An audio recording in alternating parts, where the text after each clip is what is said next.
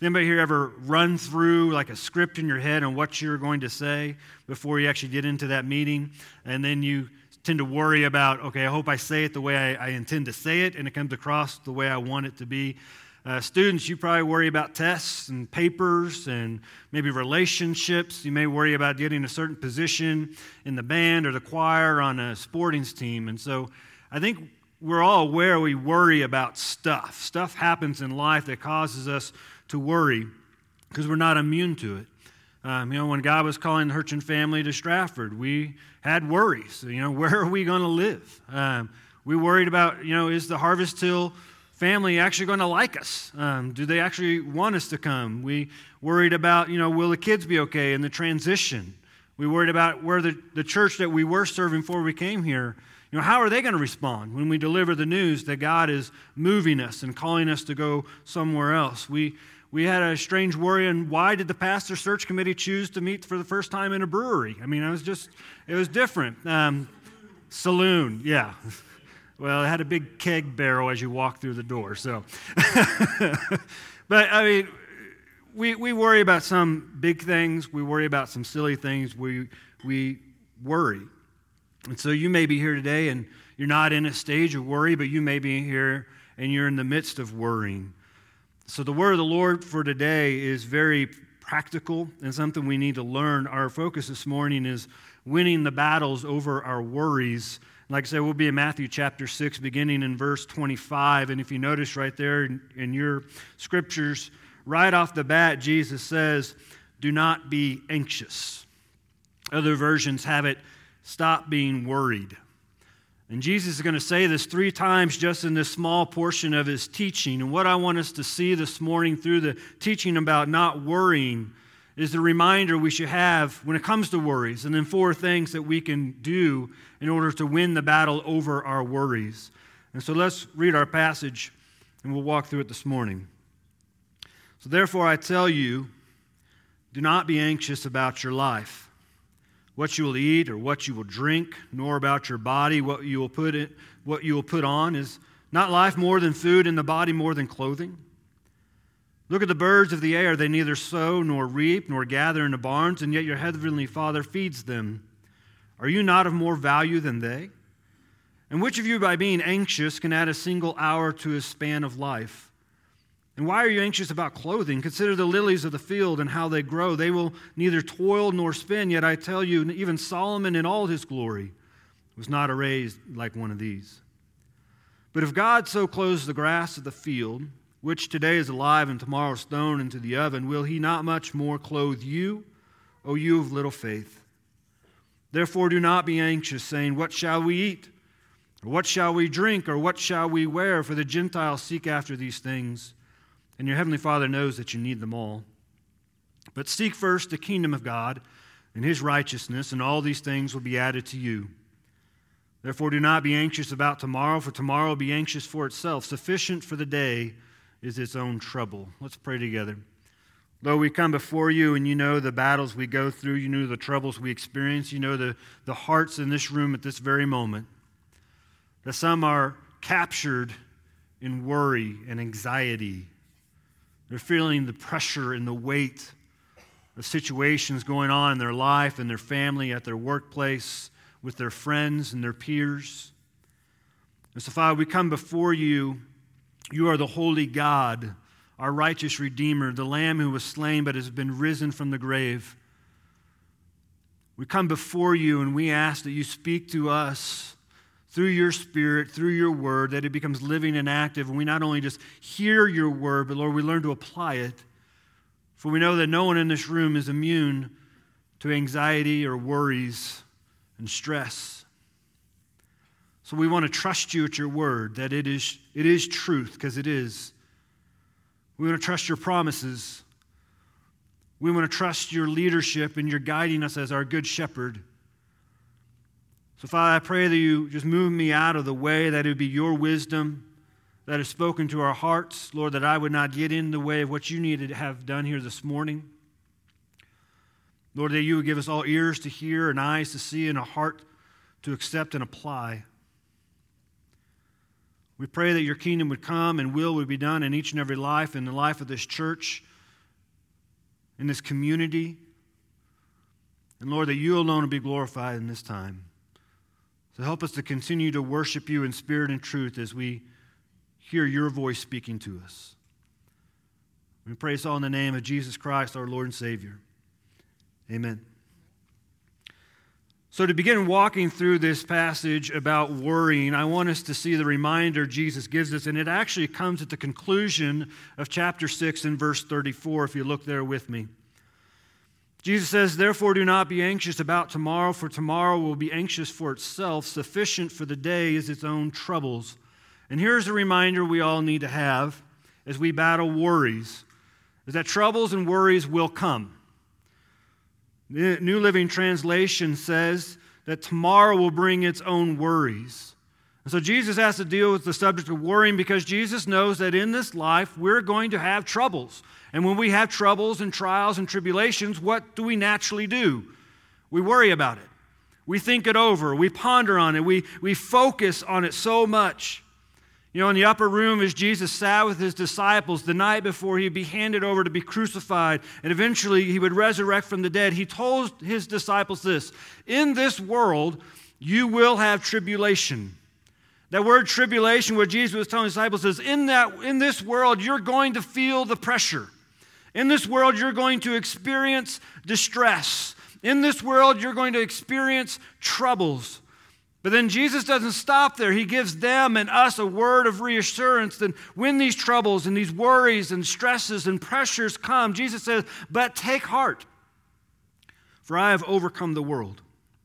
And so we come back here to Matthew chapter 6 and verse 34, and Jesus says, "Sufficient," at the end of verse 34, "sufficient for the day is its own troubles." That word sufficient from the Greek means enough. Jesus reminds us the troubles today will be enough. The things we have to worry about, the things we have to think about, the things we have to accomplish today is going to be enough. The pressures that we go through today are going to be enough. The things that are going to weigh upon our hearts today are going to be enough. They're going to be sufficient, and so we can only focus on today. He does not deny the fact that worries and troubles are going to come in life.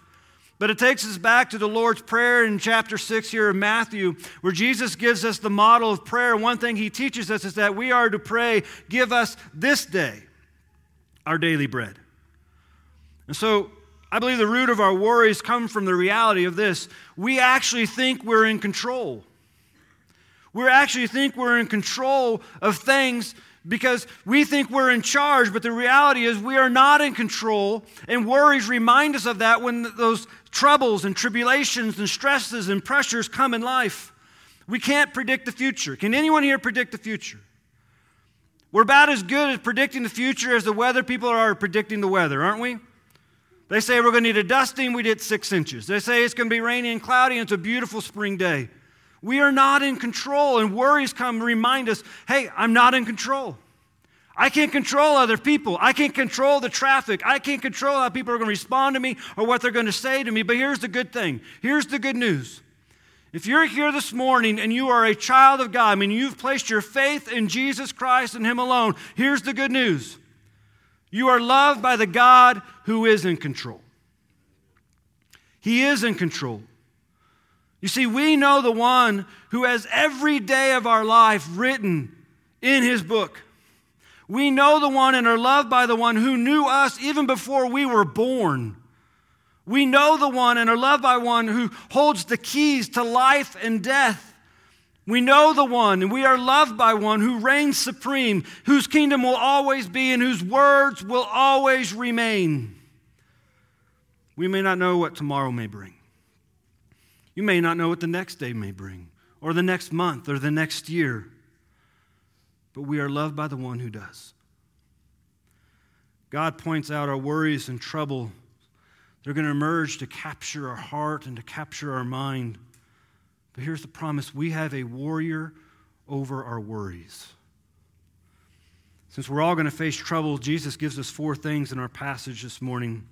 When we're tempted to focus on the troubles, which are going to give birth to worries, he does this through 3 analogies or illustrations, and then he has this main teaching point. Look with me back in verse 25. Therefore, I tell you, do not be anxious about your life, what you will eat or what you will drink, nor about your body, what you will put on. Is not life more than food, and the body more than clothing? Look at the birds of the air. They neither sow nor reap nor gather into barns, and yet your heavenly Father feeds them. Are you not of more value than they? And which of you, by being anxious, can add a single hour to his span of life? What is this? Eating and drinking, your body and clothes? What are those? These are the necessities of life. This is what we have to do to survive. And the question at the end of verse 25, is not life more than food and the body more than clothing? This is a rhetorical question. Jesus does this frequently in his ministry. Well, he'll ask a question. He'll pose something to the audience or the people that are there. The point of the question isn't for us to answer out loud, but to come to the understanding that, yes, life is more important than food. Our bodies are more important than clothing. It has to be. But if you're a parent, you no doubt faced this question numerous times in your life with your kids. Hey, what are we going to have for dinner? What is there to eat? In our own household, I probably get this question 5 to 7 times a week, almost every single day. One of our children will ask, what is there to eat? This last Saturday, Jamie went hiking with some other ladies from the church, and I was down in the kitchen, and our kids are like dogs because they're trained by the school about when it's time to eat. And so Ethan comes wandering down into the kitchen, and he opens up the fridge, and with the most unexcited way he could possibly ask, he looks at me and says, so I guess we're having sandwiches? So I looked at him, and I about wanted to tell him, yeah, have a sandwich, because I knew what I already planned to do for lunch. And so I was going to just let him go and do that, but I was in a good mood that day. And so I looked at him, and I told him that, well, my plan is to take you and Abby to the new Mexican restaurant here in town. I'm not saying that Ethan was worried about what he's going to eat. You know, the only time our kids have gone without food is they've been sick. But we've been blessed that they've always been able to have something in their bellies. It may not have been what they exactly wanted, but they had something in their bellies. Here's what Jesus is telling us, because sometimes we can ask that question, man, what are we going to eat? And I don't know that we get consumed with worry about it, because we are blessed. But Jesus is saying, don't worry about the physical things of life. Don't let that consume your mind. Don't let your focus be upon that. And he elaborates on this lesson by pointing to the birds of the air. We have to keep in mind that Jesus right now is teaching outside. He is in an outside arena, so no doubt when he says the birds of the air, he could have pointed up to the things flying overhead and say, look at these things. That word look means consider these birds. Ponder on these birds. Think about these things that are flying over our head at this very moment. And he tells the people, the audiences, he tells us this, you know what? They don't worry about their food. They don't go out to harvest their food. They don't store their food in barns or in pantries. They aren't like farmers who worry if the crop is going to come in that year. Instead, Jesus says, the Father feeds them. And then he delivers another rhetorical question. Are you not of more value? Are you not of more worth than the birds of the air to your heavenly Father? And the answer, as we think about that question, is of course we are. We are the only piece of creation that is made in the image and likeness of God. The only piece. And so when Jesus asks this question, he's making them focus on their understanding of who God is, and he's teaching us a very valuable lesson when it comes to battling our worries. We need to remember the providence of God. Providence of God denotes the care that God gives to all of his creation in providing exactly what they need. And we see the providence of God throughout all Scripture. God is our provider. Beginning just in the Old Testament, we see the providence of God upon his people. When Adam and Eve sinned in the garden, they were in perfection, allowed to be in God's presence, but they sinned in the garden, and so they were ashamed of how God created them. They hid, and they tried to cover themselves with leaves, and what did God do? God stepped in and provided adequate coverings. When the 10 sons of Israel attempted to rid themselves of their brother Joseph, God provided for his survival, and ultimately, he provided for their own. In the book of Exodus, God sends Moses into Egypt to deliver and redeem his people from slavery, from bondage. So God provided the means and liberty, just as he did with us through Jesus Christ. The people of Israel plundered the Egyptians. And then what did God do? He provided the compass for them to travel to where he wanted them to go with a cloud by day and a fire by night. God provided the means that they wouldn't have to guess. Where are we supposed to go? What are we supposed to be doing? He didn't leave it up to Moses to make that decision. When the people came to the Red Sea, what did God do? He provided a dry highway across it. He provided them access into the land when they were walking with most likely over 1 million people out in the hot sun in a dry terrain. And the people, they cried, they moaned, they complained, there's no water here to drink. We brought us here to die. What did God do? He provided water from a rock. When God's people once again moaned and complained and not having any food, God provided the first Uber service. He delivered manna at the foot of the camp every single morning except on the Sabbath. He brings them to Mount Sinai, and God provides the law so his people would know how to live. God provided leadership for his people. When the people wandered in the wilderness for 40 years, God provided them protection from all the surrounding nations. When the people finally came into the promised land with their shovels and their pitchforks and 40 years of walking experience, but no warriors within the camp, God provided the victory over the kings and the armies that lived there.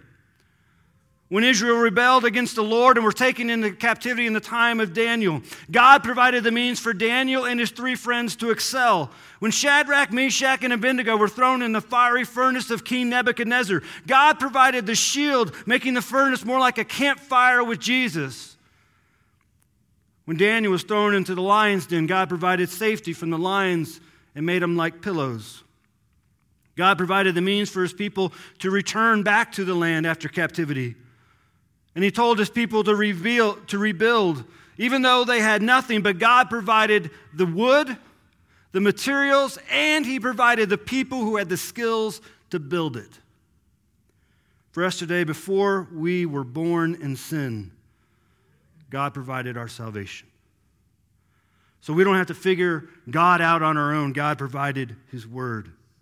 To know that we actually belong to God as his children, God gave us his Spirit. So that we can live in confidence, God provided his truth and his promises. The point is, we can't control things of life, but God can. He can move mountains that seem to blind our view. He can destroy armies and knock down giants with a little rock. Because God is our source. He is our sole provider for all the necessities of life. And I think sometimes we worry because we actually think we're the source. We think the paycheck's the source. We think the company we work for is the source. We think the person we're in a relationship is the source. No, God is the source. When we think we have to win the battle, we have to keep in mind, Jesus is not saying that we can become complacent. He's not giving us permission to become idols. The birds that he points to, they still had to go find their food. They still had to go out. They had to leave their homes. They had to put some effort into it. But Jesus' reminder, even though they put effort into it, even though they were working, it was God who took care of the birds, just as God takes care of us, because we are more worth to him. We are more valuable to him. If we ever question this, all we have to do is look to the cross and the empty tomb of Christ and know how valuable we are to God. In times of worry, we need to remember the providence of God. And Jesus drives this point down in verse 27. Which of you, by being anxious, can add a single hour to his span of life? The reality is we can't lengthen our life by worrying. Matter of fact, it's shown medically it actually shortens our life. We get anxious, we get stressed, we get depressed, we lose sleep. And even if that didn't happen, in the midst of worries, you know what we become blind to? What is actually good happening in our life at that very moment? We've got clothes to wear. We've got food to eat. We've got kids. We've got people who love us. God has continued to provide us for us.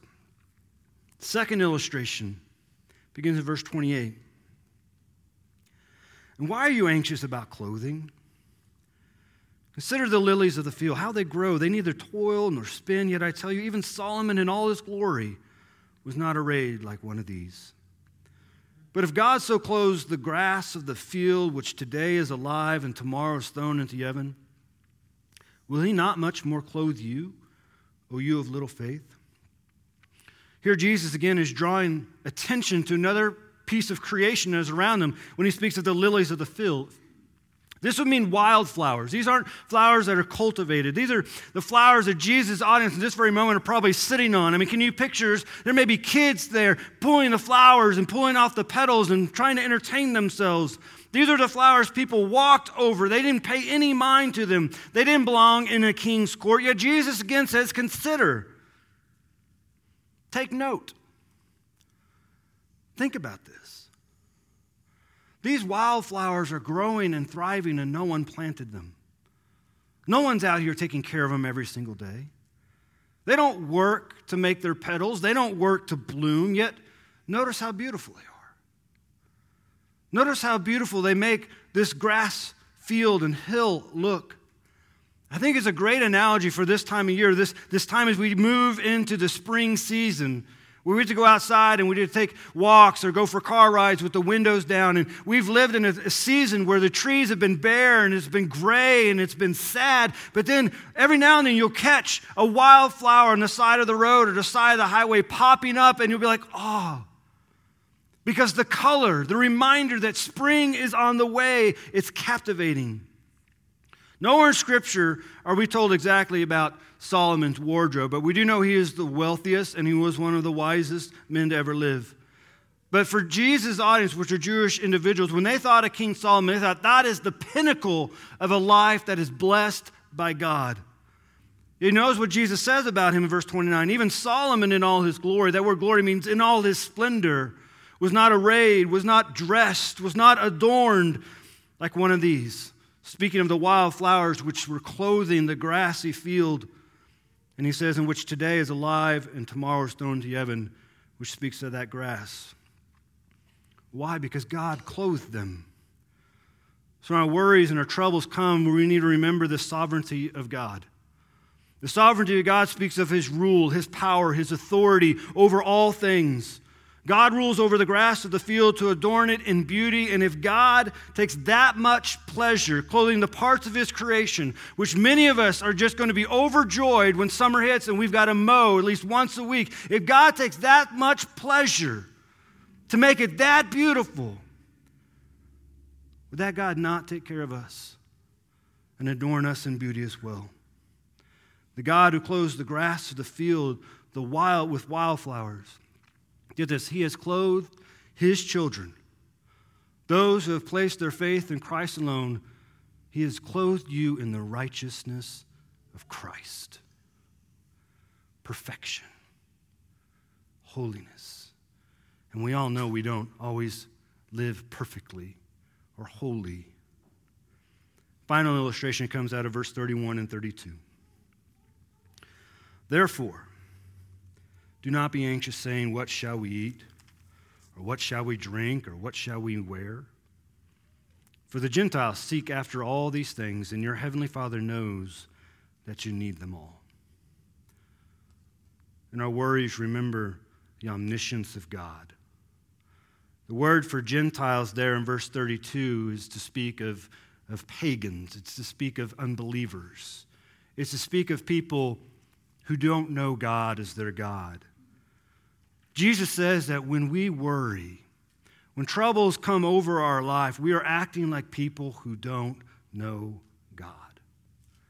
We're acting like people who don't know the stories from Scripture on how God loves his children, how he blesses his children, protects his children, and takes care of them.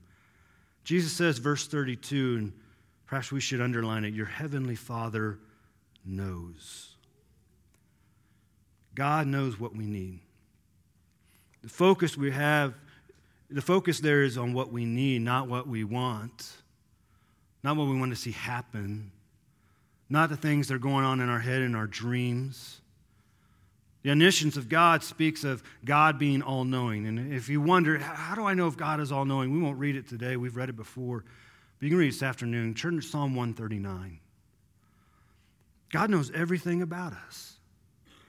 And if God were set on seeing our demise, get this, if God were set on seeing our demise, then why was he so set on saving us?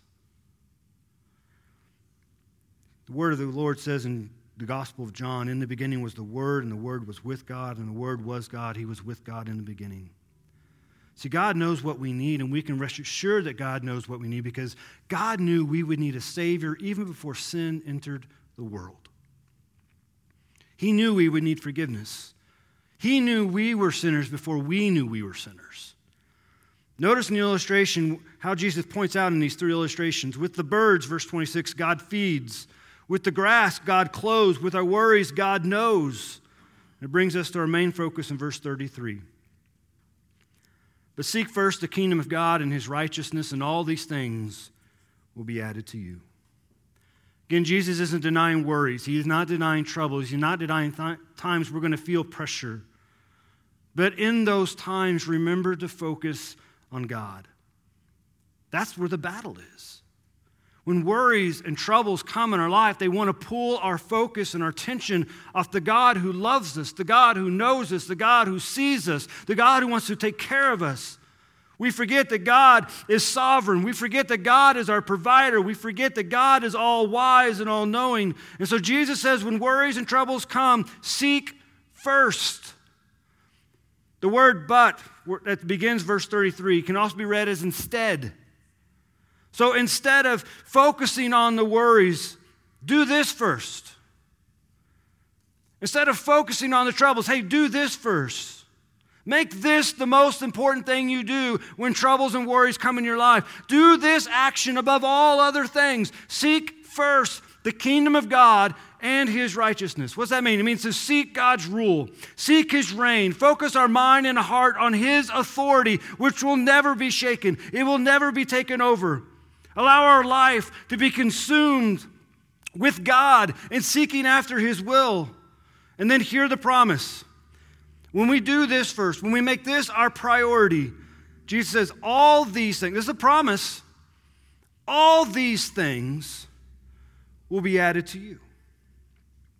Again, Jesus is speaking about needs. So let's not take this out of context as some pastors have. Jesus is not saying when we focus on God's rule and reign and we focus on God's will and how we should live a life according to his will, he's not saying when we do that, we're going to go win the lottery. He's not saying when we do that, we'll never get sick. He's not saying when we do that, the car won't break down. He's not saying that at all. He's saying when we focus on the right thing, everything that we need will be provided. Because God will provide it. And I've shared this story before. But we've got some new family members here at Harvest Hill, and it's something that God always has to remind me because Jamie can tell you that, I do get worried at times about things.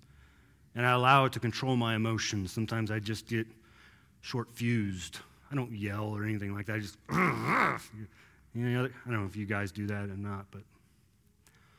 And God always seems to bring me back. It's coming up on 6 years when the Hurchin family started talking to some of the Harvest Hill family. And during that time, we really felt God was moving us to Stratford. Even after we met with them in, what'd you call it, a distillery? Oh.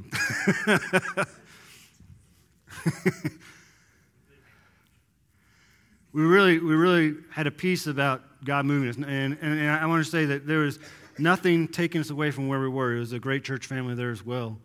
But we knew God was moving us. And if you think the Stratford housing market is crazy today, good grief. We made numerous trips down here, sometimes to spy out the land, and Michelle caught us one time doing that. And we met with a realtor, and they took us to where this house online had a picture, and we thought, well, that's really nice. And so he takes us to where the house is, and it's a pile of dirt. He said, I promise there'll be a house in about 4 to 6 months. But we knew that that's not going to work. And so we began praying, and because, see, we knew we needed a place to live, and God knew we needed a place to live. But it seemed like we kept running into walls, and we kept finding no's. And so we prayed. And I cannot tell you that we remained faithful and not worrying. I cannot tell you that our faith was always confident. I can tell you honestly, there were tears of frustration at times. And we were begging the pastor, search committee, hey, if you hear of anything, just let us know. But we kept reminding ourselves, as God has stirred upon our heart that he says, you are moving to Stratford. We had to keep reminding ourselves, if this was God's will, and we're seeking God's will, and we're seeking his authority, then God will provide the need. God will provide it. And every time we thought a door was closing, God would throw other doors wide open. That is the God we serve, and that is the God who loves us. He takes care of his children. And so we trust in him. God knows what we need. And sometimes those needs are small things, aren't they? Sometimes those needs are just an ear to listen to or a shoulder to cry on. And God provides the right person at the right moment so we can just share our heart. Sometimes those are big needs. Sometimes the car breaks down and we don't have the money to get it fixed. Well, God knows if you need a car. He knows if you need transportation to get to work. And so we focus on him. We trust in him. Perhaps in winning our battles over worries, we need to underline this one phrase in verse 32. Your heavenly Father knows. He knows. There's not a thing in your life that is taking him by surprise. It may take us by surprise, but nothing that happens in our life has taken him by surprise. He knows our battles. He knows our worries. He knows our griefs. He knows our victories. He knows our burdens. He knows our needs. And the promise is he will take care of us because he loves us. Maybe you're here this morning and you need to know, how can I have such confidence that God loves me and will take care of me? Well, I want to turn to one more verse. And many of us may know it. We may have heard it a million times. It comes from the Gospel of John. It says, for God so loved the world. The word world means all people. All people. That God so loved the world that he gave his only Son, that whoever believes in him should not perish, but have eternal life. See, we may be going through worries, but here's what God knows. God knows our greatest need is to be forgiven, to find salvation, and to be given eternal life, and be allowed to have a relationship with him. That is your greatest need in this moment. And if you have yet to accept Jesus Christ as your Lord and Savior, it has not surprised God, but he wants to change that about you today. He wants to change your identity. And it's quite simple. The first step is you have to admit to God that you're a sinner. Perhaps there's things in your life you're not very proud of. Perhaps there's things in your life currently you're not proud of. That's sin. You know that you don't want some people to know, or when people have found out, you've been embarrassed about it. That's sin. And so you admit to God, God, I am a sinner. And then God doesn't leave you in that place, because that's what John 3:16 says, is that Jesus Christ came to take the sins of the world because God loves us. And so we say, okay, God, I'm a sinner, but I believe Jesus died for my sins on the cross. I believe he rose again to give me forgiveness and the gift of eternal life because you love me. And then the final part, what God says we need to do, if you're in this place and you've yet to accept Jesus Christ, is you are to confess Jesus Christ as your Lord and Savior. Confess your need for his forgiveness. Confess your need for him to be in your life and in your heart. And so we come this time of invitation. This is why I stand here. If you're here this morning, you have to accept Jesus Christ, I want you to come down and say, Pastor Mike, I need to be saved. I need to be forgiven. I need Jesus in my life. But maybe you're here and you're going through the midst of a trouble or a worry. And you just come and need to kneel before the Father and hand it to him. He's got it all under control. We just got to learn to trust him. I'm going to ask the worship peeps to come up and pray. I want to pray over us real quick. But I want to invite you to come if you need to come. When everyone else stands up and you need Jesus, come down. Let's pray together. Father, thank you for this day. Lord, thank you that you are good, you are great, you are almighty. You're the Alpha and Omega. All glory and power and strength and honor belong to you. You created all things by the power of your voice. You sustain and hold all things together. Father, forgive us those times where we worry more than we trust. Father, we want to be in your will. We want to be seeking after you. We want to be under your authority. We want to trust you. And so, Lord, you know every heart in this place. You know what people are going through. You know the people are in the midst of praise and on the mountains, and the people who are in the midst of stress and in the valleys. And none of it surprised you. So, Lord, help us to focus on you. I thank you for this day. I thank you for this time. I thank you for what your Spirit's doing in each and every heart. And I want to pray for the individuals who may be here this morning who are not your children, who have not accepted your gift of eternal life through Jesus Christ, who have not been forgiven. Father, your Spirit would speak to their heart. They would be able to see that and understand that, and that today would be the day of their salvation. Forgive us if we failed you in any way. We pray this all in the name of Jesus. Amen. Let's stand.